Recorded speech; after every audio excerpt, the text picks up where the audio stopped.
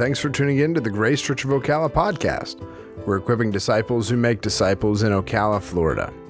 I'm Pastor Michael Lockstamper, and let me tell you about our weekend. See, God has blessed our church with a fantastic smoker/grill combo and some incredible cooks.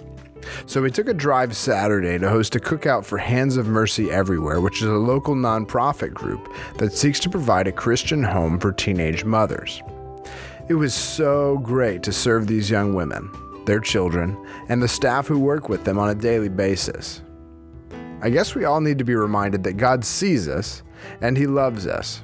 And what better time for these young ladies than on Mother's Day weekend? We gifted them a small mountain of diapers, all of the food we brought, and perhaps most importantly, our time to listen to their stories. I'm humbled and grateful to see how God moved in such a simple act. Praise Him for His loving kindness. Today on the podcast, Pastor Todd McQueen is kicking off a new series we call Stressed. How do we find rest in the midst of all the things that stress us out? Pastor Todd is diving right into the tough stuff with an opening message about our time. Talk about a challenge. Our culture leads us to believe that busyness is a badge of honor. But what does God say? Let's listen in together.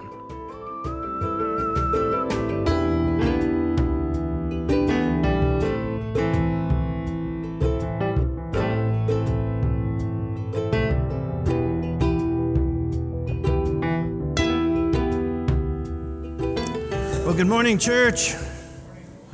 I'm really excited this morning for a number of reasons, and I will just say that I'm really excited. For one, we have a new series starting today, and when we would go through as a leadership team, where do we need to go in the Bible for where is the local body? Where is everybody at? And it was a long time ago that we said, hey, we need to do a series on why life is horrible.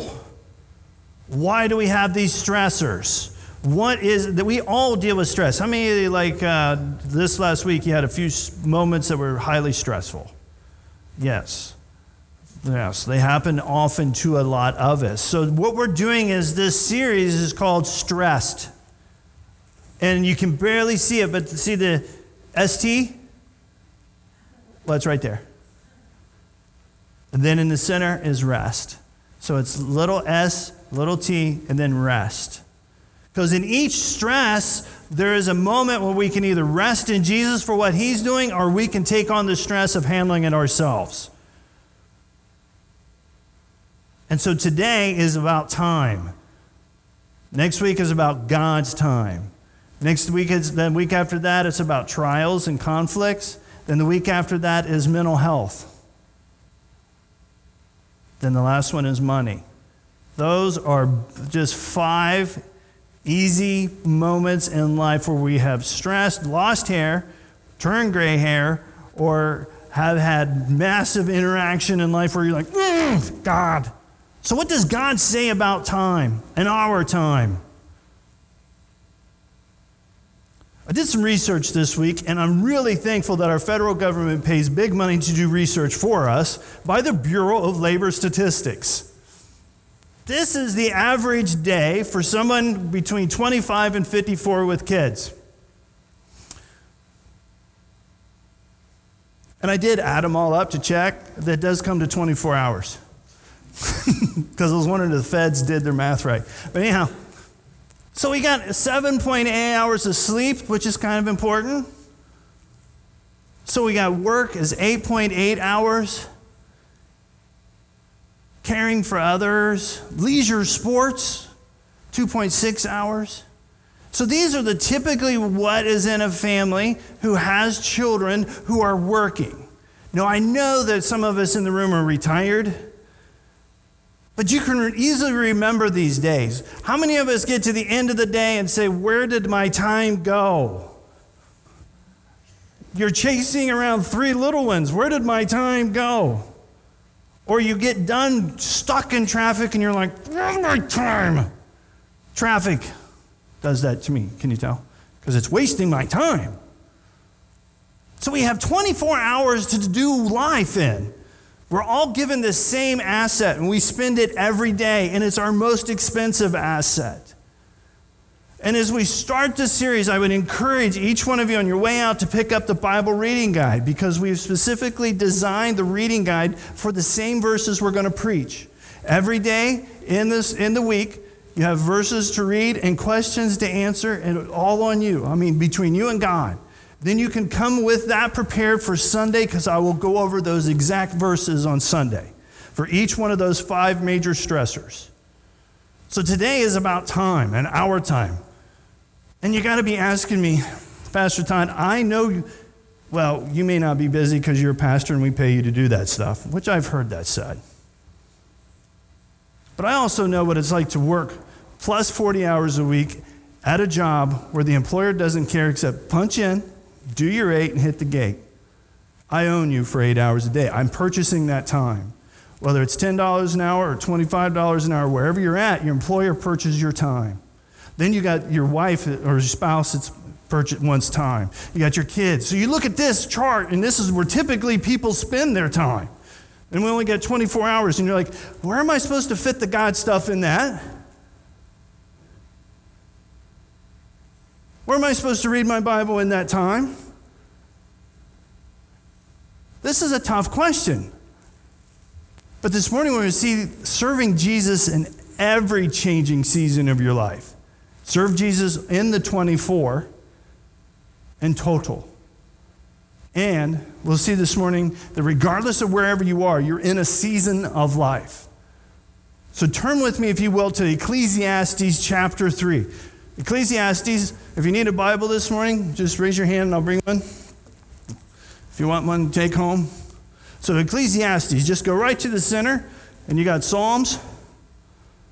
Then go to the right, Psalms, Proverbs, Ecclesiastes. Ecclesiastes chapter 3, verse 1. And from those from the 60s and 70s, I'm trying to remember when this song came out, you might recognize these lyrics. Is everybody there? Ecclesiastes chapter 3, verse 1. For everything there is a season, and a time for every matter under heaven.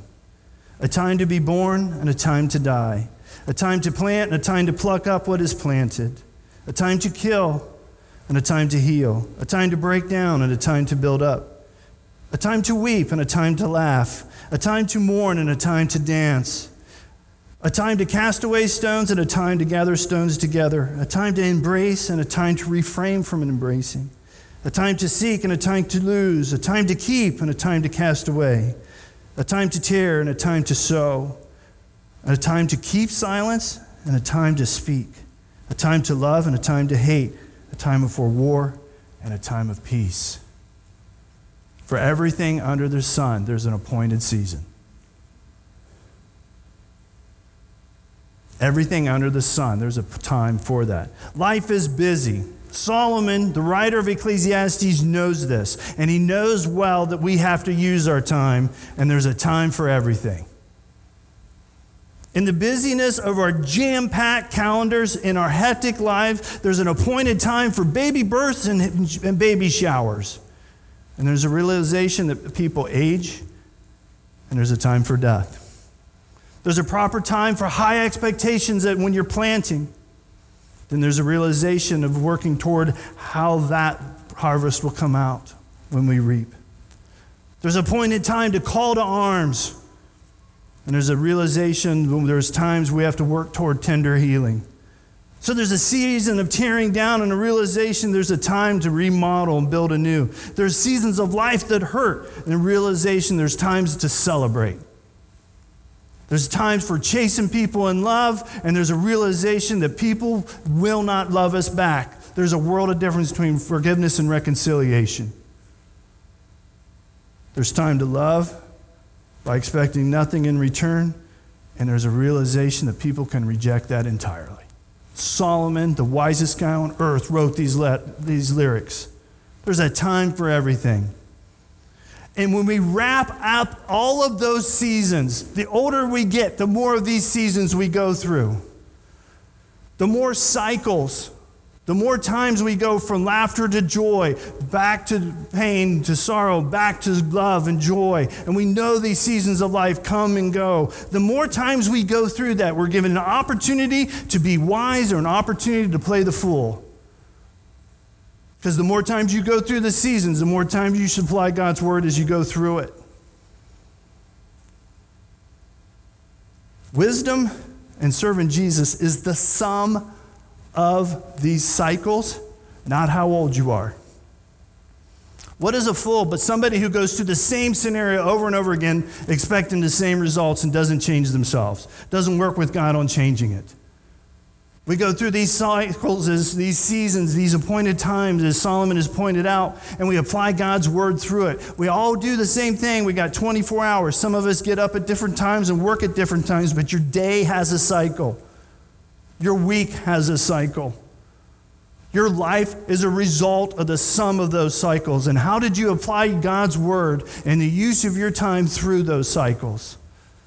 Some of us can get to where we have gray hair and notice people who are no better off than when they were 20. And we will see today when God's word, we look at widow who has spent her time well, and Paul says that is a quality woman because she has used these cycles. The sum of our time is reflective of how God has asked us to use our time. How did we apply it? Now move with me this morning to 2 Thessalonians. We'll go to the back and toward the back of your Bible. If you have one of our Bibles this morning, the Story Bible, it's on page 827. 2 Thessalonians.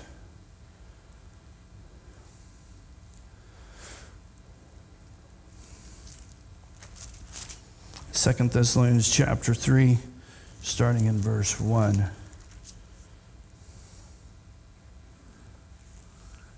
2 Thessalonians chapter 3, verse 1.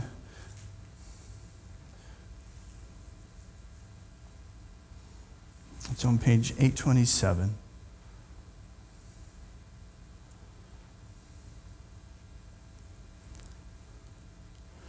Second Thessalonians chapter 3, verse 1 says, "Finally, brothers, pray for us, that the word of the Lord may speed ahead and be honored, as happened among you, and that we may be delivered from wicked and evil men. For not all have faith, but the Lord is faithful. He will establish you and guard you against the evil one. And we have confidence in the Lord about you, and that you are doing and will do the things that we command. May the Lord direct your hearts to the love of God and to the steadfastness of Christ." Verse 6. "Now we command you, brothers, in the name of our Lord Jesus Christ, that you keep away from any brother who is walking in idleness, not in accord with the tradition that you received from us. For you yourselves know how you ought to imitate us, because we were not idle when we were with you, nor did we eat anyone's bread without paying for it. But with toil and labor we work night and day, that we may not be a burden to any of you. It is not because we didn't have the right, but to give you and ourselves an example to imitate. For even when we were with you, we would give you this command: if anyone is not willing to work, let him not eat. For we hear that some among you walk in idleness, not busy at work, but busy bodies. Now such persons we command and encourage in the Lord Jesus Christ to do their work quietly and to earn their own living." Whoa! Paul is writing to the church in Thessalonica and says, first off, I'm praying for you. And the second will be a harsh command. Let's look at the prayer first. Pray that God is the authority to assign value to your time. At the end of this letter, Paul prays for the harvest of his hard work. Do you see what Paul's saying? I was with you for a long time. We worked hard together, and I'm praying that there will be a harvest for it. He is not afraid of work, and he knows he has invested time with them. Value that time. Pray for that time. Because he knows that there's a time, like Solomon said, to plant and to harvest. He's in the planting mode. He's praying for the harvest of the spiritual souls of people. But let's look at this prayer even closer. Pray that God's truth will be communicated. The Holy Spirit will speed ahead and make impact on people's lives. Pray that our paths will not be thwarted by the attacks of the enemy, evil people, or contentious anti-God people. Pray that the faithful use of our time will fulfill Jesus' commands. And what are some of those off quickly? Love one another, make disciples, and teach. Just a few, 3 ones that Jesus gave real specifically. So Paul's praying, hey, I've invested a ton of time with you. Make sure you spend your time praying for what will be of this harvest, and that harvest is some God work, but you're incredibly involved with it too. Use your time to fulfill what Jesus has asked you to do in every season, in every segment of that pie chart except sleep, when you rest.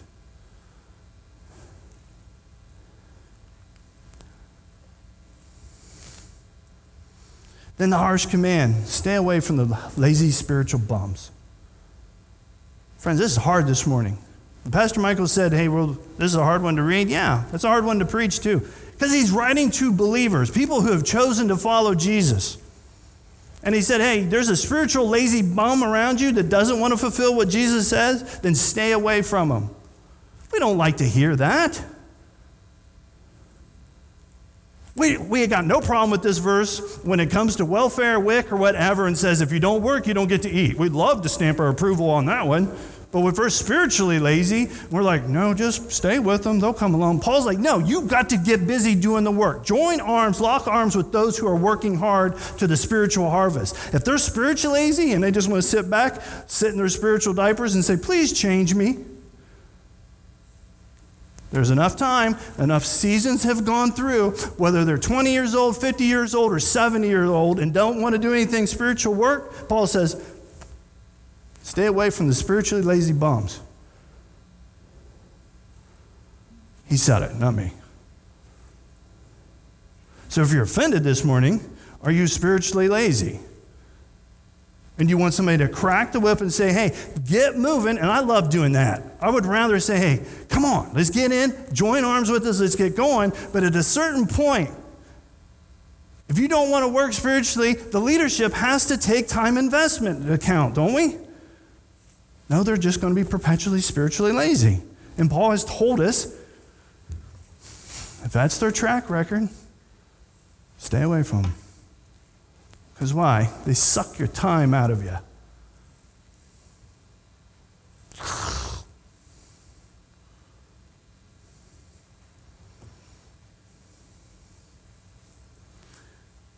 The goal is to make disciples who make disciples. These spiritually lazy people are okay with letting the pressures of time slip through their hands because they're not proactive. I'm not saying they're not busy people. They can be incredibly busy people.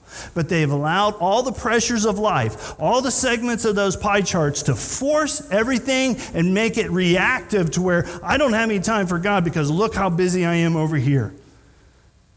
The wisdom is, how can I be busy for God in all segments of life, in all seasons of life? And so I'm using all of those opportunities for Jesus. The lazy person is not necessarily somebody who doesn't work, but somebody who cares less to be proactive. Spiritual maturity is proactive, not reactive. A lot of times we have to react to things. But what Paul is saying, be proactive in the use of your time, so in all segments, you can use those for the benefit of the cause of which Jesus has called you to in whatever season you're in. The final exam of the use of our time is found in how we spend it with people. And where do we get to spend time with people? Just about every one of those segments. So let's move to Timothy. 1 Timothy chapter 4, page 831. 1 Timothy, just if you're in Thessalonians, just flip over. It's the next book. Move to chapter 4. Where we talked about the spiritually immature, Paul is writing to young Pastor Tim. And here's his words as an older pastor to a younger pastor. And he has something to say about the use of time here too. 1 Timothy 4, verses 1 through 5.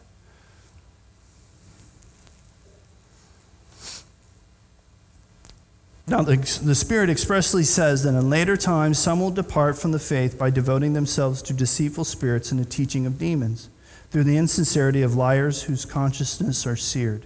who forbid marriage and require abstinence from foods that God created to be received with thanksgiving by those who believe and know the truth.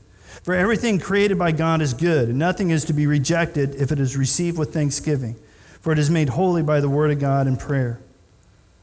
Verse 6, if you put these things before the brothers, you will be a good servant of Christ Jesus, being trained in the words of the faith and the good doctrine that you have followed.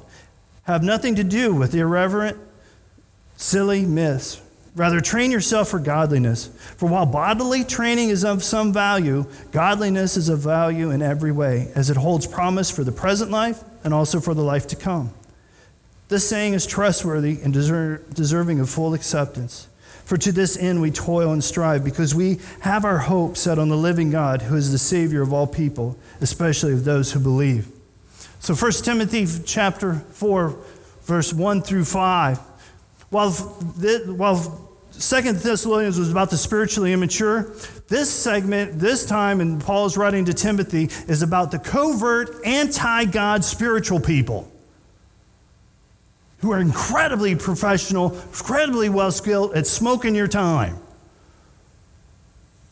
Paul is writing to a pastor. He's a young guy. Hey, don't spend all your time arguing with everybody who wants a spiritual argument. If God's enemy can get you distracted from the main purpose by arguing about secondary purposes, he's effectively derailed you. And Paul's writing to this young pastor and says, stay focused, stay on what I've told you. What are these spiritual anti-God people like?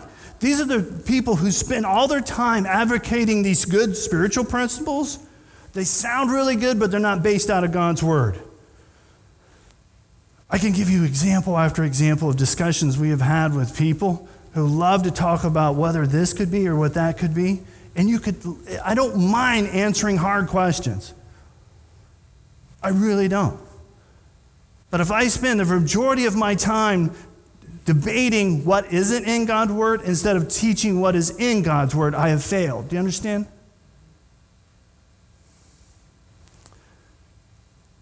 What is so hard about this is having the wisdom of knowing when you develop the relational equity, get to know somebody where they're from well enough to be able to transfer that to a truth conversation. I'll listen to you talk about aliens long enough until I can get you to think about what God says about this, Jesus and the cross. I will talk to you about the chakra waka waka, about the sphereless floater over the jewels or whatever, long enough so I can get you to Jesus and the cross. I will talk to you about a Hemi with a blower long enough to transfer the discussion, what about Jesus and the cross? Do you see where I'm going? Guys, we're really good at talking about everything that doesn't matter instead of what does. Ladies, I don't know what your conversation's like, but let me just make one up and don't shoot me. We can talk forever about the best face cream, the way you dye your hair, and the way you get your nails done, just enough to be able to talk about Jesus and the cross. Because don't walk up and say, hey, that guy really loves Hemis. Hey, you like Hemis? Yeah. Jesus and the cross. No. But the wisdom of transferring that over, the well use of your time. Because what will happen is the enemy will want to derail you talking about other stuff, whether it's spiritual, sounds good, long enough to derail you from talking about the main thing. So here Paul is going to give more information to the young pastor. Make sure you mention this in church, he says. You would be well to teach this. So I am. Be a servant of Jesus and address this issue. I am. Train people in the truth. Train people in the Bible. Train people in Scripture. Train people that following Jesus is not only knowing truth, but it coming out your hands and feet. Not just knowing, but doing. Hey, Tim, don't get messed up in silly debates. Now, I don't know much about Timothy, but one thing we know is Paul mentions this. So Timothy must have loved to be on the debate team. Stay focused. Let me give you one quick example of how I try to stay focused. I have been asked over and over again about what do I believe about marriage with this, with that, and I always answer it the same way. Here's how I define marriage. Husband and wife. What do you think about this and that? I come back to the truth. I'd rather be known for what I'm for than what I'm against. We can spend a ton of our time being known for what we're against. I want to be known what I'm for and what God is for. There's a huge world of difference. We don't need more people on Facebook or Faceplant, whatever you want to call it, saying, I don't like this, I don't like this, I don't like this. We need more people to transferring relational equity and talking about Hemis or hair care products about Jesus and the cross so that they can teach truth to people. That they can spend their time declaring truth and not debating what is false. Does it? Give me some nods ahead to see if I need to revisit this. Do you get it? Okay, good. I like this one too. Paul says to Timothy, hey, you need to take care of your physical body, and I'm trying that. That's how I met Frank. I was out mountain biking, and it takes a lot of work, and Mr. Robbie's a little sore from doing this verse appropriately. First off, Paul says, take care of your body. Be in shape. But it's not the most important thing. Because spiritual discipline of godliness it has benefit now and into heaven. What is godliness? Godliness is chasing after Jesus so it comes out in your actions and your mouth. You've worked hard on it. It's your deepest beliefs coming out in your actions. This has value in this life and in the life to come. So if you want to invest in a spiritual 401k that you get eternal dividends on, godliness is one of them. There are dividends for that practice because we all know that physical working out is good for us, but eventually the body falls apart.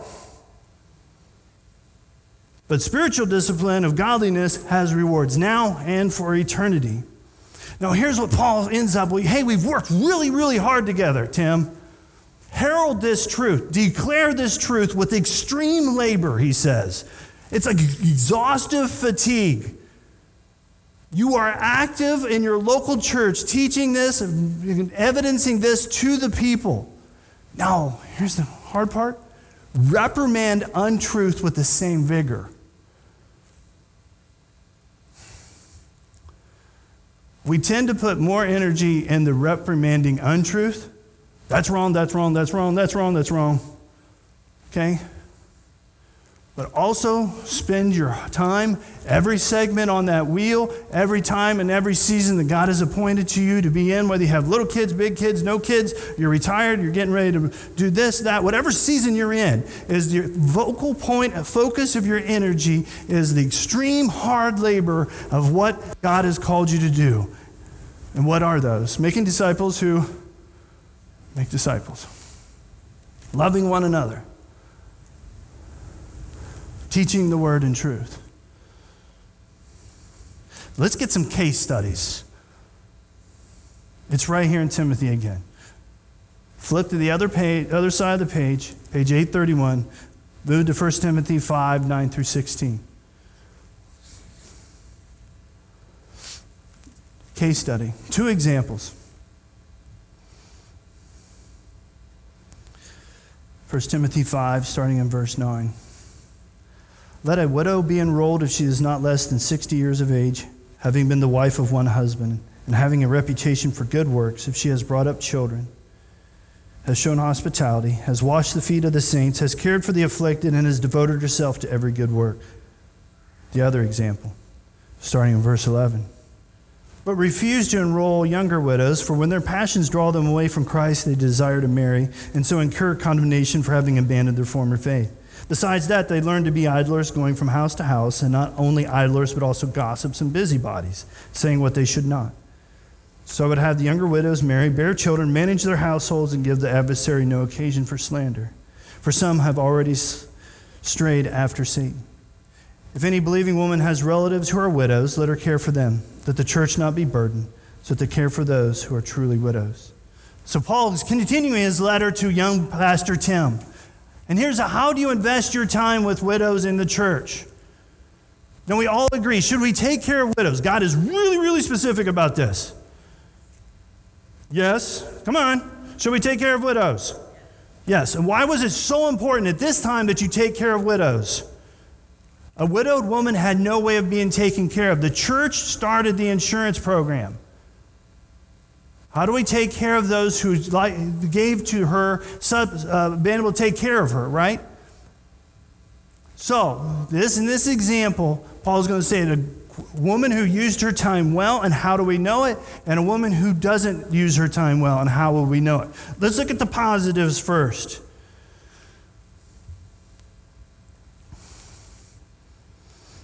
She's an older woman.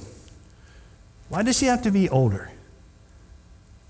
Because you watched her go through these cycles. You watched her do life. You've watched her do the Ecclesiastes 3 thing. You've seen her bear babies and go to funerals. You've watched her take care of somebody in the home, and then you watched who was in her home go to be an adult. So you've watched her go through these. She's had to have time on her resume to prove this. She's been a one-man woman. Listen to me well. Paul uses this phrase in other verses about men being qualified for leadership because they're a one-woman man. Paul turns the phrase around. This is a woman who, I'm not debating at this time whether marriage and divorce, but let's just say she's been married. She's been married for a while. And her laser beam focus is on that one guy. She ain't messing around with no others. When you say, who are they married to? There's no doubt. Boom, that one. And over time, through all the seasons of all of his dumbness, of all of his niceness, of all of what guys do for women, and we celebrate coming up on Mother's Day, she is still with that one guy. And everybody says, good job, girl.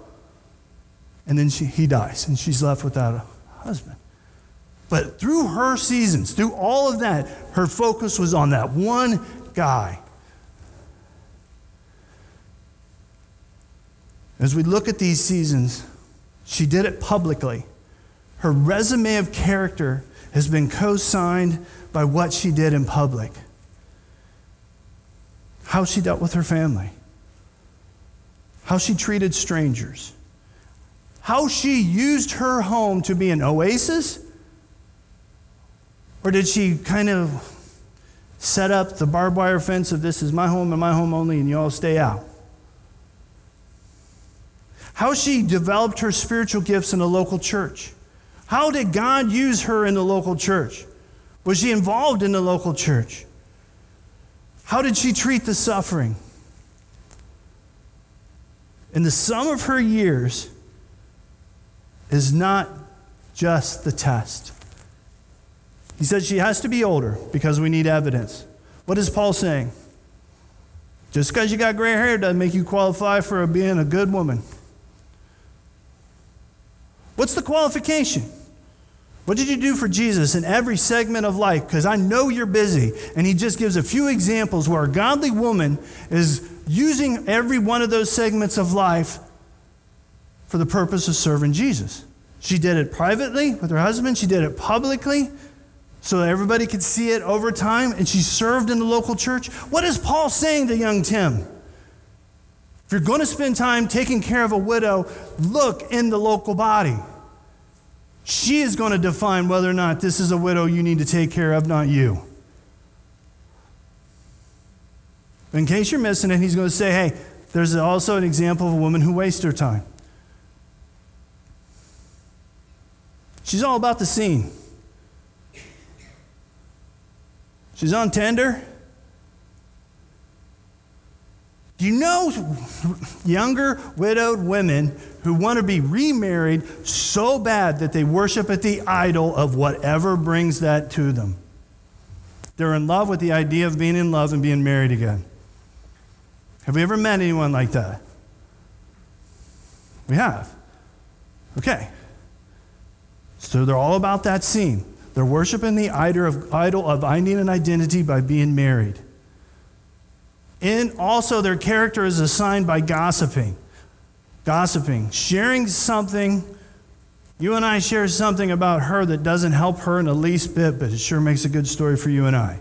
That's gossip. We can take truth and easily make it gossip. Because what does she do? She goes around then, since she doesn't have a home, she goes to other people's homes and gets to talking. And she is a professional busybody. We know I worked for the state of Ohio. I was a trained busybody. They didn't care what you got done as long as you did 8 hours of work. So just look busy. We know people at work that are really good at looking busy and have zero productivity. Yeah. Do we know ladies who can look like they're busy and actually get nothing done? In every season of life, these particular seasons of life that she's in, she's really good at looking like she's busy, but isn't getting anything done. So what's the answer to this? Titus 2. We don't have time to go there now, but Titus 2 says, older woman number 1, who should she now be spending her time with? Woman number 2, girl, I know what it's like to be married. And by the way, Paul says, hey, you know what? If you're all about the scene, go ahead and get married so you can get back to the task of doing what God's asked you to do. But the answer to this dilemma of how we got to lady, widow, number 1, is because somebody trained her. She did not wake up one morning at 45 years of age and say, wow, I've got this figured out how to become a good widow at 60. Another woman came along, Titus 2, and says, hey, I would like to walk through this with you, what particular season you're in, and I want to train you here. If anything in Grace Church of Ocala where our bank accounts are low, is the quality of older women who come to us and say, I want to spend time with young women. Because I don't want to do it. I know nothing about birthing babies. I do not know what it's like to be in a room with women gossiping and trying to because that cattiness, I've worked in that environment for just a short amount of time. It was like, intimidating. But a strong, spiritual, mature woman who's been through these cycles that says, I want to give up my time to train somebody younger. That's the answer to the dilemma. So in closing, move to Colossians. Move back to the left.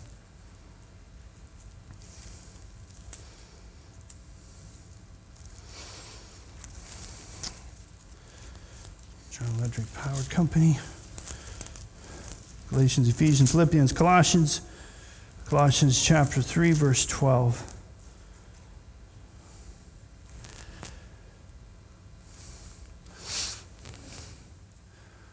Colossians 3, starting in verse 12 through 17. Put on then as God's chosen ones, holy and beloved, compassionate hearts, kindness, humility, meekness, and patience, bearing with one another. And if anyone has a complaint against one another, forgiving each other as the Lord has forgiven you, so you also must forgive.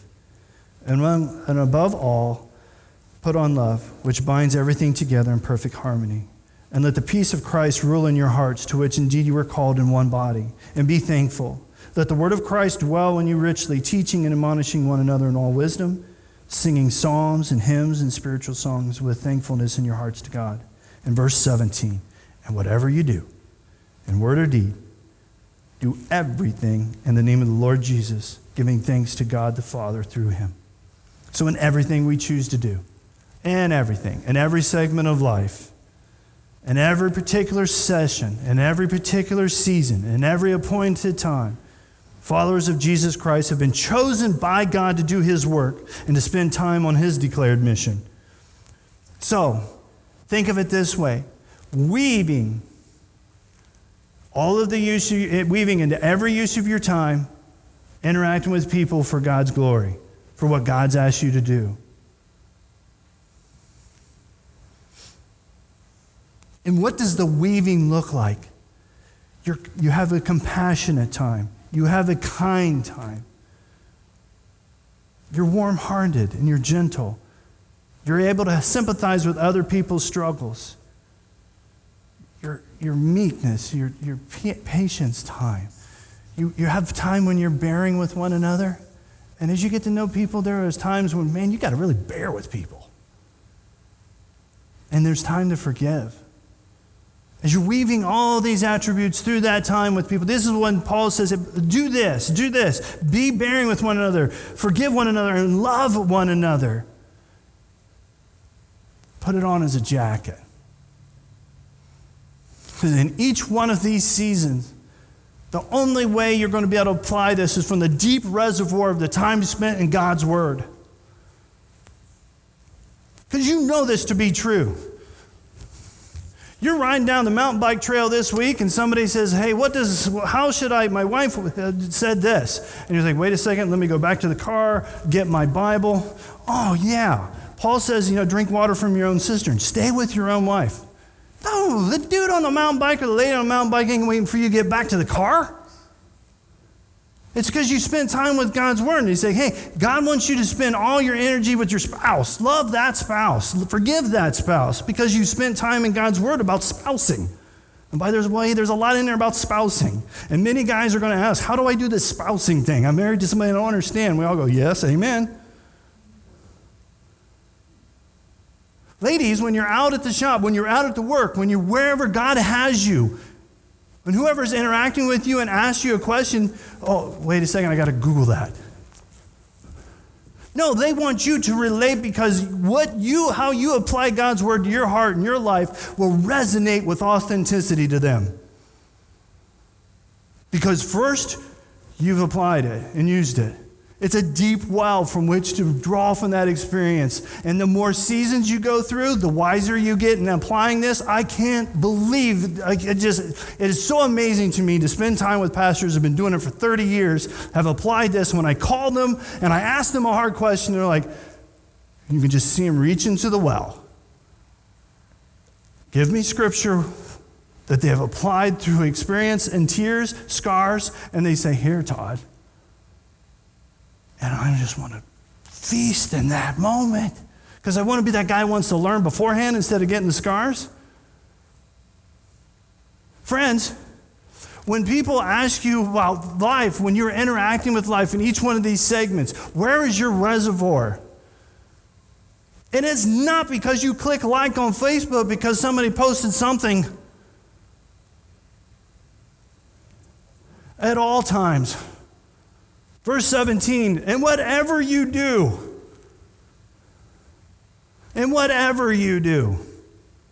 whatever season, wherever you are, allow your words and deeds to further the great name or reputation of Jesus. It's our purpose. Whatever you do, in whatever segment of time, serve Jesus in every changing season.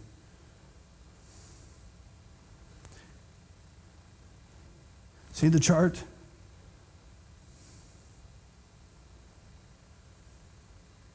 And whatever you do, serve Jesus for what He has called you to do. Make disciples who love one another as I have loved you, Jesus said, in every season. It's like you take this chart and you overlay it with the idea of serving Jesus. What I'm asking you this morning is not to create another pie chart. Get this loud and clear. What I'm asking you to overlay your current pie chart. In the natural sequence of whatever season you're in, apply Jesus' living and what He wants you to do in that. It's laying over it. Now the cool part. What about sleeping?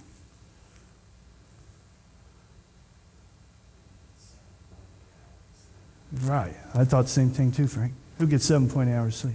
Rest. We all got to rest, right? God's going to talk to us tomorrow about that, more about that next Sunday. Because if you do not rest, you're not doing the rest. And rest means you can't. So in all of this, except for the rest, lay on that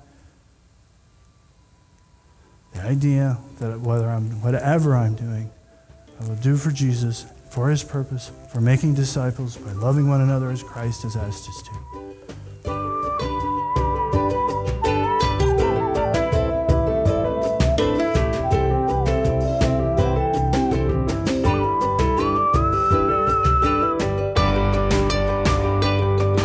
Thanks for listening. We hope you've been challenged, encouraged, and helped by God and his word.